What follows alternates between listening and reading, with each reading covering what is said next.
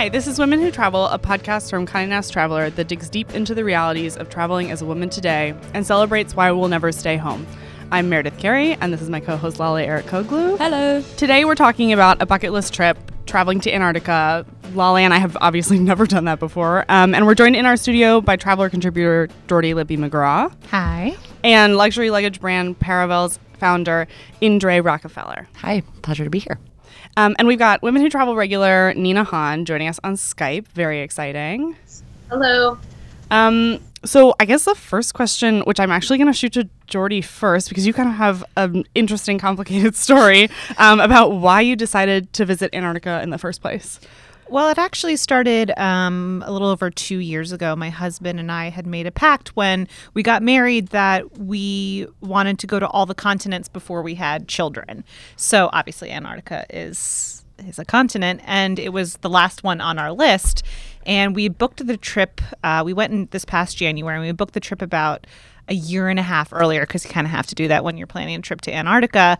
And I got pregnant in September. So I actually ended up going to Antarctica 5 months pregnant. So it's still before having children, but I just didn't realize I was going to be pregnant. And that's how Antarctica came to be. So we actually announced the fact that we were having a child from Antarctica, because it was our last and final continent. And it was kind of a nice ending to that whole pact. It's kind of the most precious photo. It's Jordy and her husband Ross, and then a tiny penguin in between them. It's the perfect Instagram announcement. Indra, how did you end up in Antarctica? Well, it was one of those trips where I didn't know it was at the top of my bucket list until the opportunity was presented to me, and suddenly it shot to the top of my bucket list. And I still remember we were standing in our living room, and my husband Justin had just opened his inbox, and there was an opportunity to travel with the Nature Conservancy on this trip. And we looked at each other and sort of thought, well, that's crazy. We can't do that.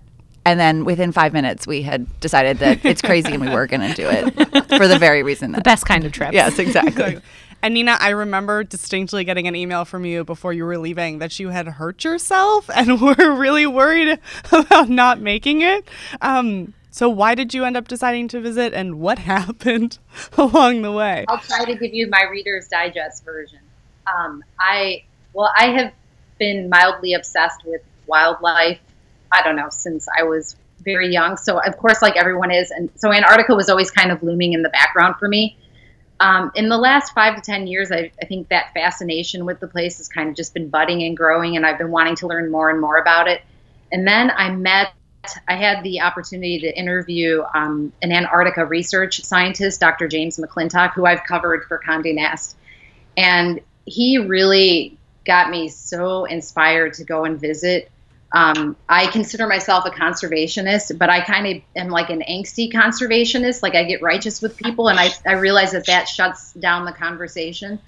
And in talking with Dr. McClintock, I was really, he's traveled there for the last 10 years. I think he's been leading trips as part of, he goes and he works at Palmer Research Station regularly, but he also regularly leads tourist trips there as in affiliation with Abercrombie & Kent. And he has a lot of people who will come back to him and naysay climate change right there in Antarctica. And I was like, how do you handle that? What do you do with that? How do you not get angry about it? And he was so like, it just was a turning point for me in how to communicate those messages, because he was so about listening and hearing other people's sides of the conversation in order to keep it going. So when I heard that he was leading this trip, and then I read a book by him, Lost Antarctica, I was totally pumped to go. So that's kind of what made me want to go. And a week before my trip, I took my son to the sledding hill, about, a block or so from my house. And this trip was like, as I'm sure the rest of you who went, like this trip is a trip you don't plan like quickly or lightly. Like there's a huge buildup to this trip, and like nothing was going to stop me. And I will usually jump on the sled hill with my child, but I'm like, I don't think I even want a sore finger for this trip. I want to be ready to go. And I ended up helping him down the hill once, and I got hit by a teenager, and I broke some bones in my back. Oh, no. Oh. But I'm lucky, and that's when you guys got the probably Norco-induced email. And my husband is a physical therapist, and he got me on all the right treatment and exercises and medication so that I was well enough to go. It was kind of a miracle, and I'm all healed today, which is amazing too. So I just remember getting this email and be like, wow, okay, so Nina broke her back and she's going to Antarctica. Like, hope, like, may the odds be ever in her favor. Well, Here we go. I think I also did a double take when I was reading the email, because I was like, okay, so she's going, but, once she's recovered, then it was like, oh, wait, no, in a week. You guys all kind of planned far in advance. Do you think this is a really out of reach trip for people, or is it just is that a block that people put up in their minds? I mean, it's definitely expensive. There are different, you almost always have to take a cruise. There are some places that you can skip the Drake's Passage and take a flight down, but you still have to be on a boat once you're down there. So, and there's different levels of accommodations that you can choose from. But regardless, even if you do quote unquote the bottom of the barrel, it's really expensive. So I think for most people, you could do it. You just have to make an effort to save up for it. And that's why we booked, a year and a half out, because we knew that we wanted to save up for it and not have to, all of a sudden January comes and you have to pay $15,000 out of pocket. Like that, it just wasn't reasonable for us. And also, if you book earlier, there are some deals. So my mom also wanted to come to Antarctica, so she actually came with us. And like I said, about a year and a half before we left, they had a deal where she wouldn't have to pay a single supplement fee. So it's just kind of being strategic with when you book, which company you book with, if there's deals, and then kind of saving up. So yes, it's definitely a pricey trip, and it's a luxurious option. But it is possible, and you can book far enough out that you can set aside a couple $100s a month, so it doesn't seem so overwhelming all at once. Which I think we've talked about on here before, which is that if you want to make travel a reality, prioritizing that like every single day is the way it's going to happen for you, even if it seems like it's, really out there. Indra, I wanted to know a little bit. So you get this email, and you're like, all right, we're going to take this crazy trip. Like, what were the next steps you took after that? Layers. But in all seriousness, obviously it's a commitment from a time standpoint as well as a financial standpoint. So really planning ahead in terms of taking off a few weeks from life to really be off the grid in a magical way, but you really are off the grid. So it's about making sure the infrastructure is in place at work and at home to make sure that things, can continue running smoothly and everyone knows how to reach you if they need to reach you. That was a priority for us as someone with a startup and children, and wanting to make sure that I wasn't leaving anything unattended to. But after that, it was really about doing research and knowing that we were going to be experiencing something very special and that we were very fortunate to be able to do so. So really understanding what we were going and getting into and what we would be experiencing, and knowing that the more we knew, the more we would learn. Mm-hmm. And then I'd say after that, then the layers started because I was very intimidated by, especially after a very long cold winter, which I didn't know I would experience many more months of that upon returning. But it was in late February, so I thought this was sort of my last hurrah with the cold, and I was already at my sort of wit's end, and so wanting to make sure I was going to be as comfortable as possible. And here we are, in April, and it's 39 degrees. Yeah, it actually might have been warmer in Antarctica. Yes, I'm pretty sure it was. And Nina, you've written for us before about kind of taking solo trips away from your kids and your partner. So can you just talk about what that was like, going on your own? Well, I knew that there was Wi-Fi on the ship, but I sort of operated that it wouldn't be available. And this might sound cruel as a mom, because I do want to keep in touch with my kids, but it was really important for me to have this experience where I was offline. So I resisted. And I remember asking somebody behind the desk on the ship, like, how many people actually get Wi-Fi when they're here? Like, how many people will shut it down and how many don't? And they said, like, at least 80% of the passengers want Wi-Fi, which I thought was interesting. But I kind of prepared my family for it, and they all had emergency numbers if they needed to reach me. So I sort of prefer on these, once a year kind of hurrahs that I can have where I can go and just totally dive into a place. And this trip was such a big deal for me, obviously, with the broken back and my husband helping me to get there, that I was totally happy to shut everything down.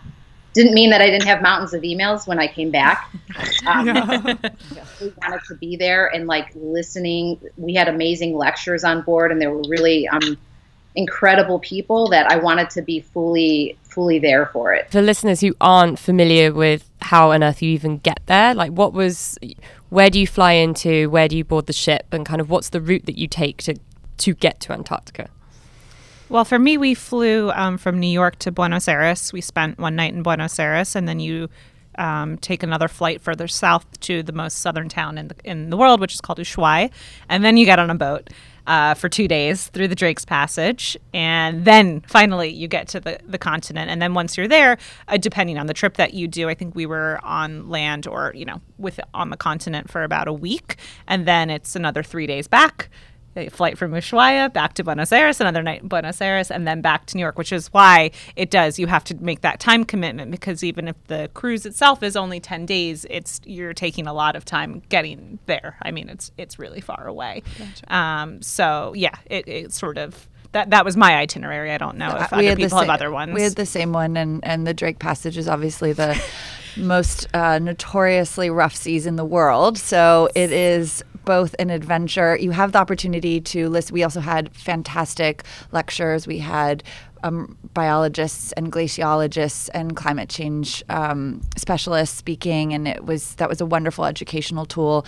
You're also on a roller coaster while listening to these lectures, and we had up to 25 foot waves. But I really, a lot of people asked why we didn't opt to skip the Drake Passage, or whether we wanted to do that. And for me, it was really a rite of passage. It was a part of the transition into this otherworldly environment. And you really, in Antarctica, you feel like a visitor on your own planet in the truest sense of the word. There's no human footprint there.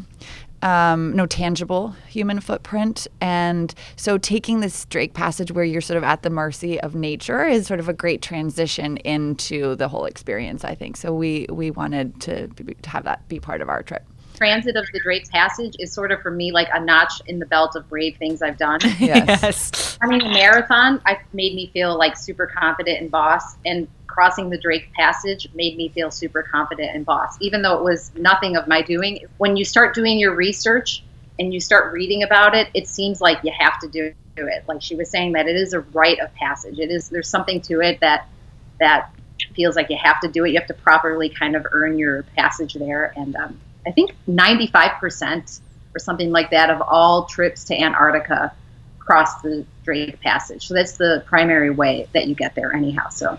Well, when we put out the fact that we were going to be talking to you guys about Antarctica into the Women Who Travel Facebook group, one of the group members, Valerie Stern, who's a rock star, she's 60, she was talking about how she had done it and was saying that if she did it again, which she'd love to, that she would be more accepting of like some of the unfortunate weather circumstances that they got, because she was like, I didn't really respect like we had 15-foot seas with 70-mile-an-hour winds, and we like got there. Oh yeah, which again is kind of like you just when you're going to this super stark place to like realize the power of nature. I feel like is part of the journey and part of the whole gist of what you're supposed to be getting out of the trip. Oh yeah, and I got super seasick. Like, don't get me wrong. It wasn't like I was this adventurous woman. I mean, I was 5 months pregnant and going through the Drake Passage. So I feel like I really earned my badge of honor.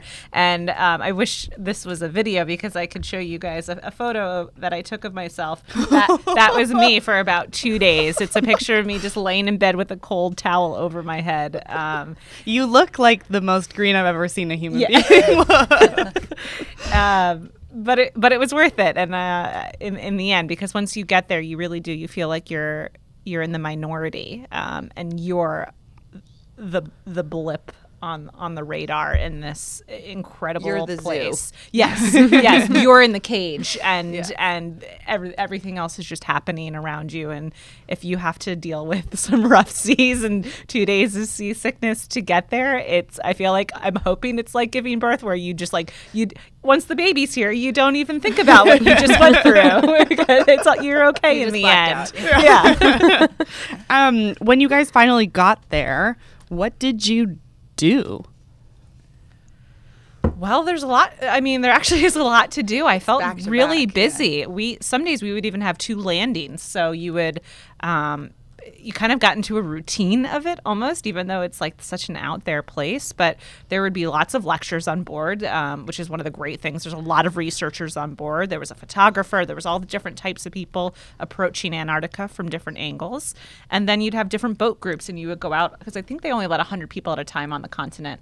So you would go out in these smaller boat groups and go for hikes, and go see thousands and thousands of penguins, or go kayaking. And there was a different activity to do every day. And you would think, oh, it's just ice and penguins every single day, but it never got old. And there were volcanoes, and everything just changed right in front of you. You could be there and watch a glacier calve or an iceberg flip, and it just nature was just happening around you. And so yeah, your itinerary basically, depending on weather, have a landing or 2 a day where there would be an activity, and then you'd have lectures, and you'd eat your meals, and you'd go to sleep and wake up and do it all over again. And you went out on little Zodiac boats, which have about 10 passengers per boat.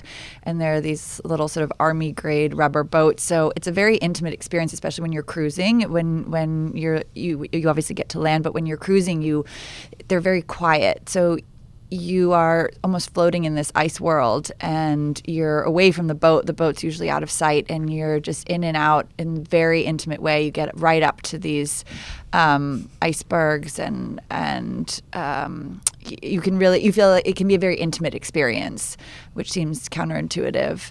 And for us, we actually, on the way over, we lost a little bit of time because the Drake Passage was especially rough. So we had on our first day 3 landings, which is a lot. Oh, that's intense. And we started they woke us up pre-dawn with a 5:30 a.m. wake-up call. And I'll never forget that moment, because it was such rough seas the night when we went to bed. And then that morning, you just hear over the loudspeaker, you're being summoned, and like the sun is rising, and you open that window, and it's just this pristine, quiet, alternate universe. It's like you've landed on the moon. And that transition from the night before to waking up to this beautiful world of ice with the sun sort of coming through and all these shades of blue was really magical. So we started very early on our first day, and we had only enough time to come back, fuel up. We went out pre-breakfast the first day, fuel up, and turn around and go back out. But you go with it. It's wonderful. What did you see on that first day? Oh, everything. A lot of chinstrap penguins, minke whales, humpback whales. There was a leopard seal that was swimming under and around our Zodiac boat, almost sort of taking us in a way. That's that feeling of the zoo. At one point, my husband was leaning over the boat to take a picture of something in the water that he saw, and this leopard seal just swims right under. And we're like, you do not want to lose a hand to his curiosity. Yeah. And Lale was telling me that you plunged into the ocean? I did a polar plunge. So you jump off the side of the Zodiac boat, and they have you tied up so that in case it doesn't go sideways, you can still be yanked out of the water.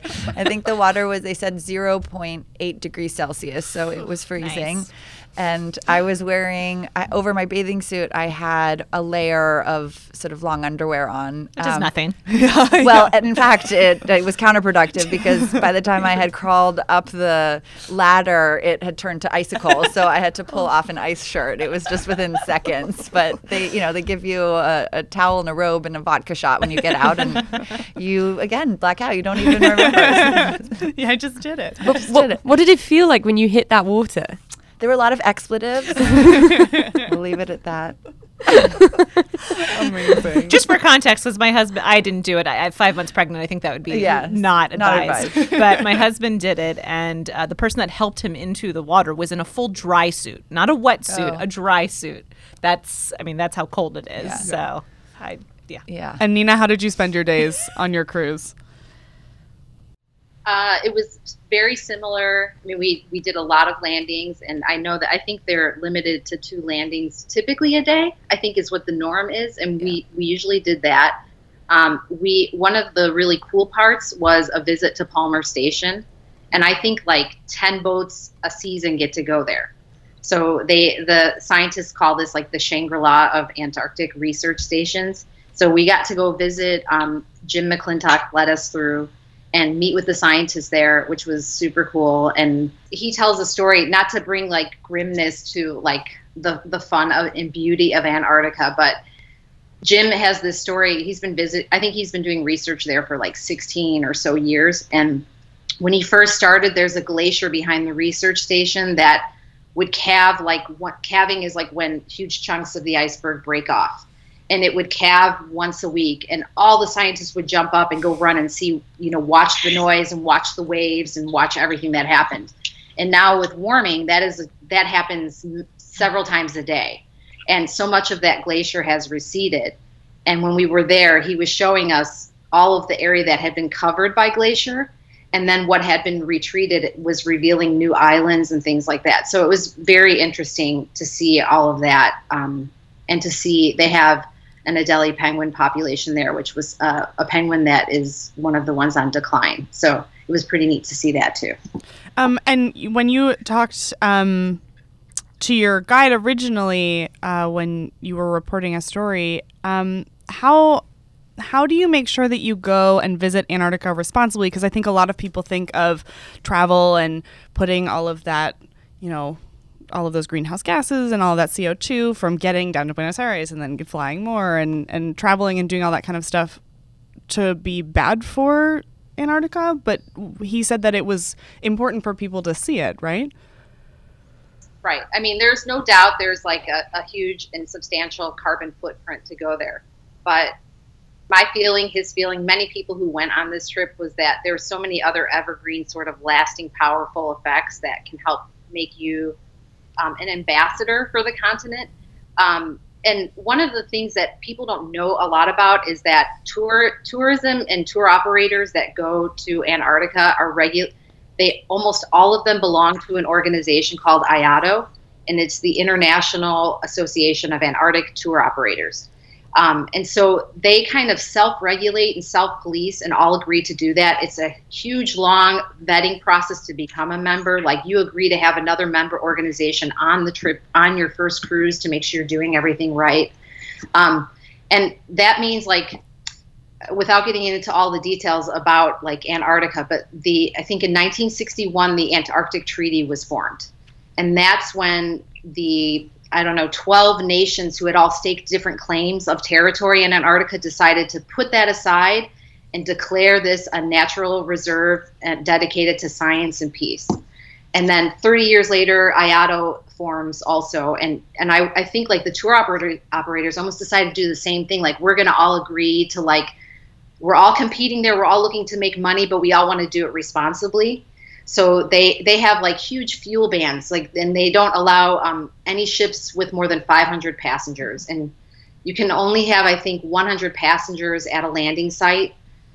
They all like try to regulate this like wilderness experience, so you really don't see other ships. And there's a lot of really, really fine orchestration going on.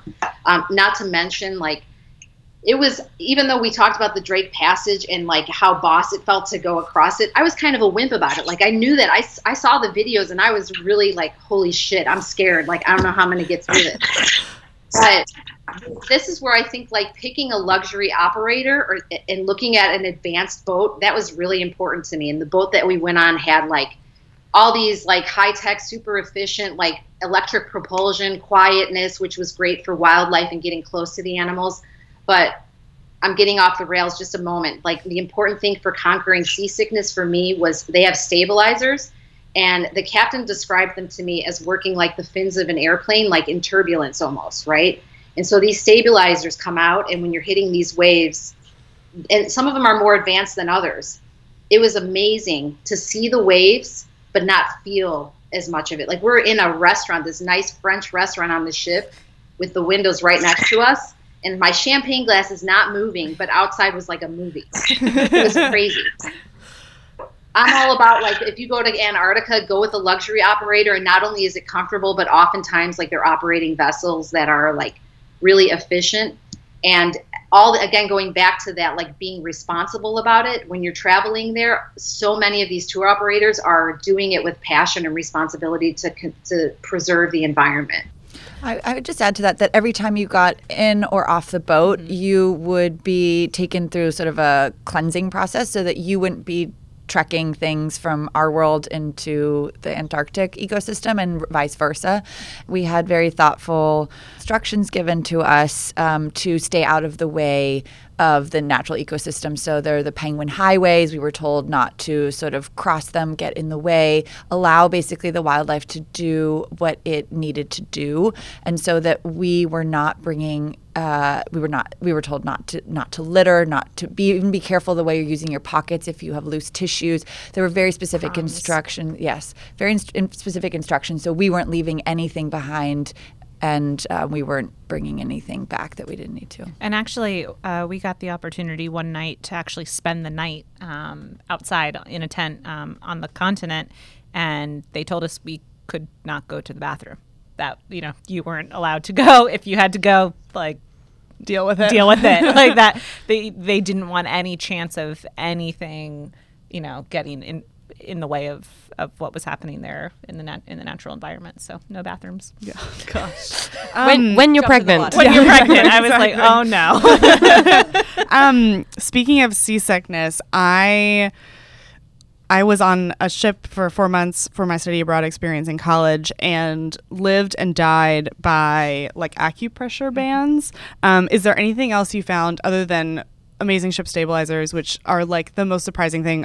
That's the same thing that would happen to us. We crossed from South Africa to Argentina, and it was 14 days at sea. And I just remember being at dinner and watching the horizon move and being I'm just sitting here eating my food, which is staying put on my table. But was there anything else that you guys found, tricks or tips that you have for just general cruise seasickness? Staying in the center of the boat, they had a lovely lounge on the top, and when we were going through the Drake's Passage, I just kind of avoided that because you feel the sensation of the rocking much more. Luckily, our stateroom was kind of in the heart of the ship, so that really helped. And just not moving too quickly. Yeah. Take your time. And also for me, maybe it was just because I was pregnant, but regulating my body temperature. So some parts of the ship were a bit warmer than others, or we're sitting in the sun. And if I got too hot, it just made it feel that much worse. On the way back, I didn't get seasickness, and I had the bands on, and I took some Dramamine, which was I was allowed to take. And so on the way back, I was fine, and I just took it easy. And keeping your eye on the horizon. Fresh air is super helpful, and the ship we all had balconies, so I'd throw that door open and just go out and catch that fresh air. I spent a lot of time. You feel more rocking on the top of the boat, but I liked being able to see. That always helps me to be outside or to see. And you can't spend too much time outside because I don't know about the rest of you ladies, but the coldest times for me out there were out on the deck when we were moving, because that wind is it's not so bad. It wasn't so bad for me on other times, but so getting cold air, and even when I wasn't sick, I would do a Dramamine at night just to help me sleep, because sometimes you're rolling. So I didn't want to be woken up. You have to stay in the bed. It's its own challenge.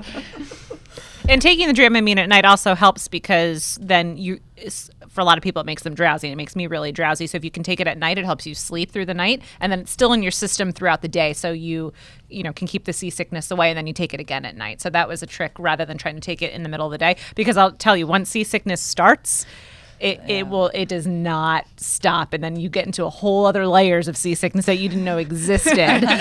So trying to preemptively take it, even if you're not feeling seasick and you think you might, is the good way to go. So I'm interested to know, kind of what all of your takeaways were from the experience. You go to all these lectures when you're on board the ship, and then you see this moonscape and watch this wildlife that you're going to see sort of probably once in your life. Just go about its day, and it feels like there's a real influx of people who are interested in going, and more people are trying to travel there. And, what was your takeaway? Do you think it's important for other people to go? Would you go back? Why should people be going there?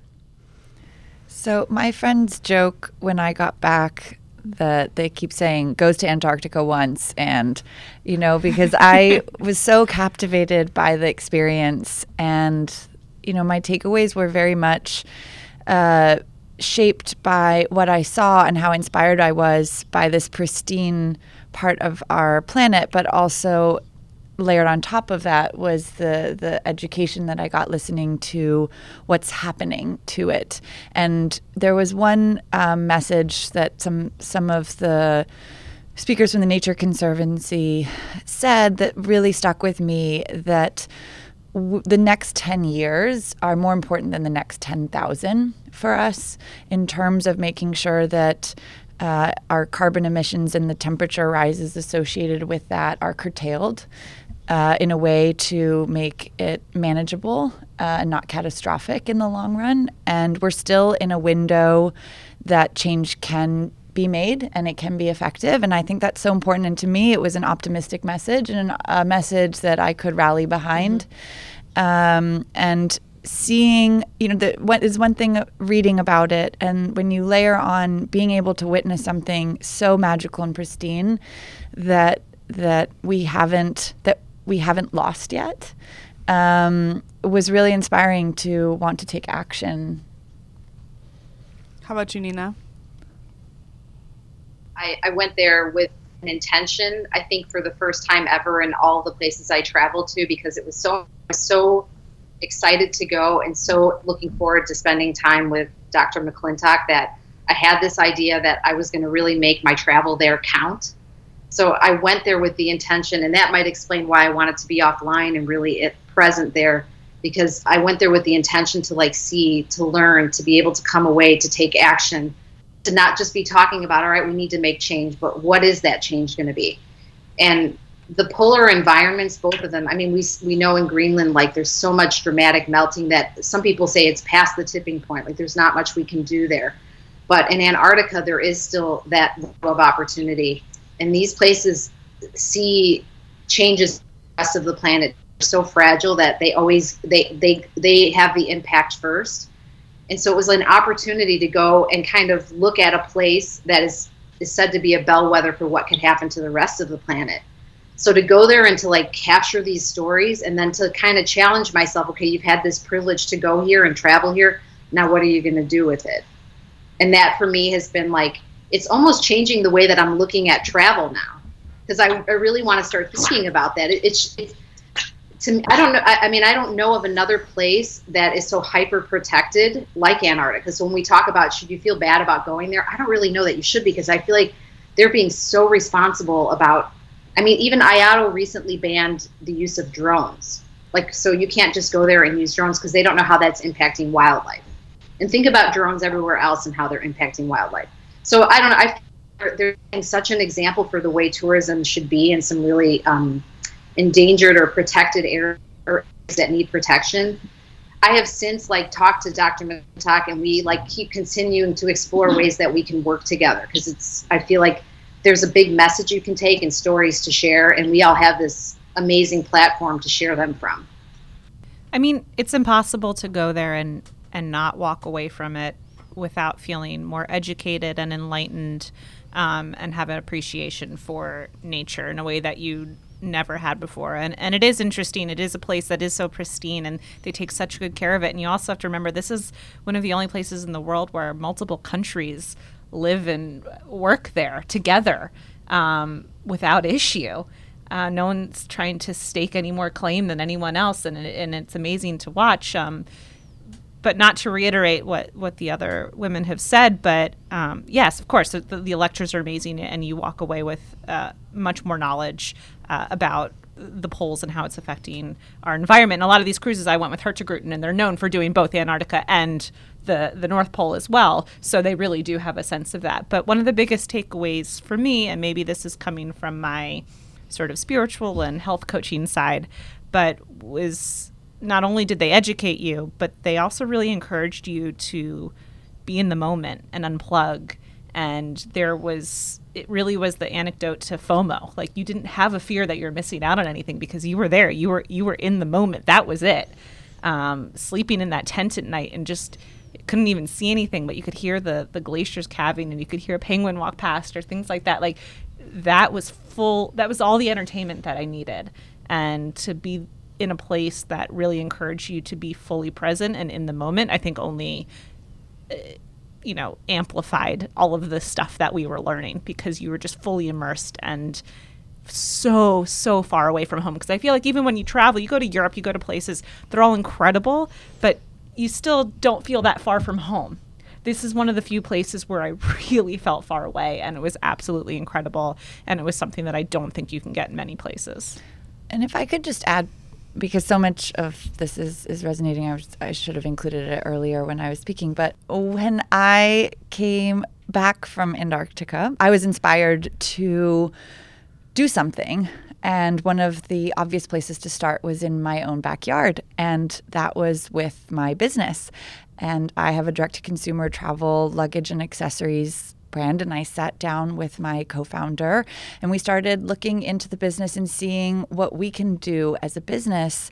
Our entire mission is to bring joy to travel, and we create lightweight travel bags made from cotton. So we always had this instinct to champion natural materials, to champion sustainable manufacturing practices, but we really wanted to take it to the next level. And having traveled in a way that made everything sort of click together, it really inspired us to rethink how we package our materials, what materials we use in our bags. So we're now starting an initiative where our mission is to have 50% of all the materials we use be recycled and sustainable and move towards 100% marker, redo our packaging, and really as a brand create a firmer mission statement around, to what you were saying, around unplugging and being present, being mindful when you travel. And it's so important to be in the moment. I also, opted out of the Wi-Fi system on my boat, and I came back for one of the first times in my life not needing a vacation from my vacation, and really having the ability to shape how people travel as a travel brand. We really decided to double down on that message. It's about being mindful. It's about being locally aware. It's about being lightweight. And it's about the responsibility on us as a brand also to think about the materials that we use and the carbon footprint that we emit. So we just launched today, actually. We'll be launching an email for, the Earth Day on eco-travel and how to help our own customers along that journey as well. So it really was the impetus for that sort of change for us as a brand too. So it's a long-term mission, but when we were starting. I think that really speaks to this mantra that we keeps on coming up all the time. It's like every episode. It's like sometimes you actually have to go and see the place to learn to care about it. Mm-hmm. And that's come up talking about Barrier Reef, and we had a great episode with a bunch of ocean scientists recently, and that was the same thing. It was like, when you see it, like you want to protect it. Yeah, exactly. And I think that's a beautiful place to end. So thank you guys so much for joining us. We are so excited, and hopefully listeners, you guys can get to Antarctica. Lale and I may at some point in our long lives get there too. Where can people find you on the internet? You can find me on Instagram at @WellTraveler or on Twitter at Jordy Lippe, Lippe. And Indre? And you can find me at Indre Rock for my personal Instagram, and at Paravel for my brand's social handle, and tourparavel.com for our website. Awesome. And Nina? I'm at Nina K. Hahn on Instagram and Twitter. I'm at Oh Hey There Mayor.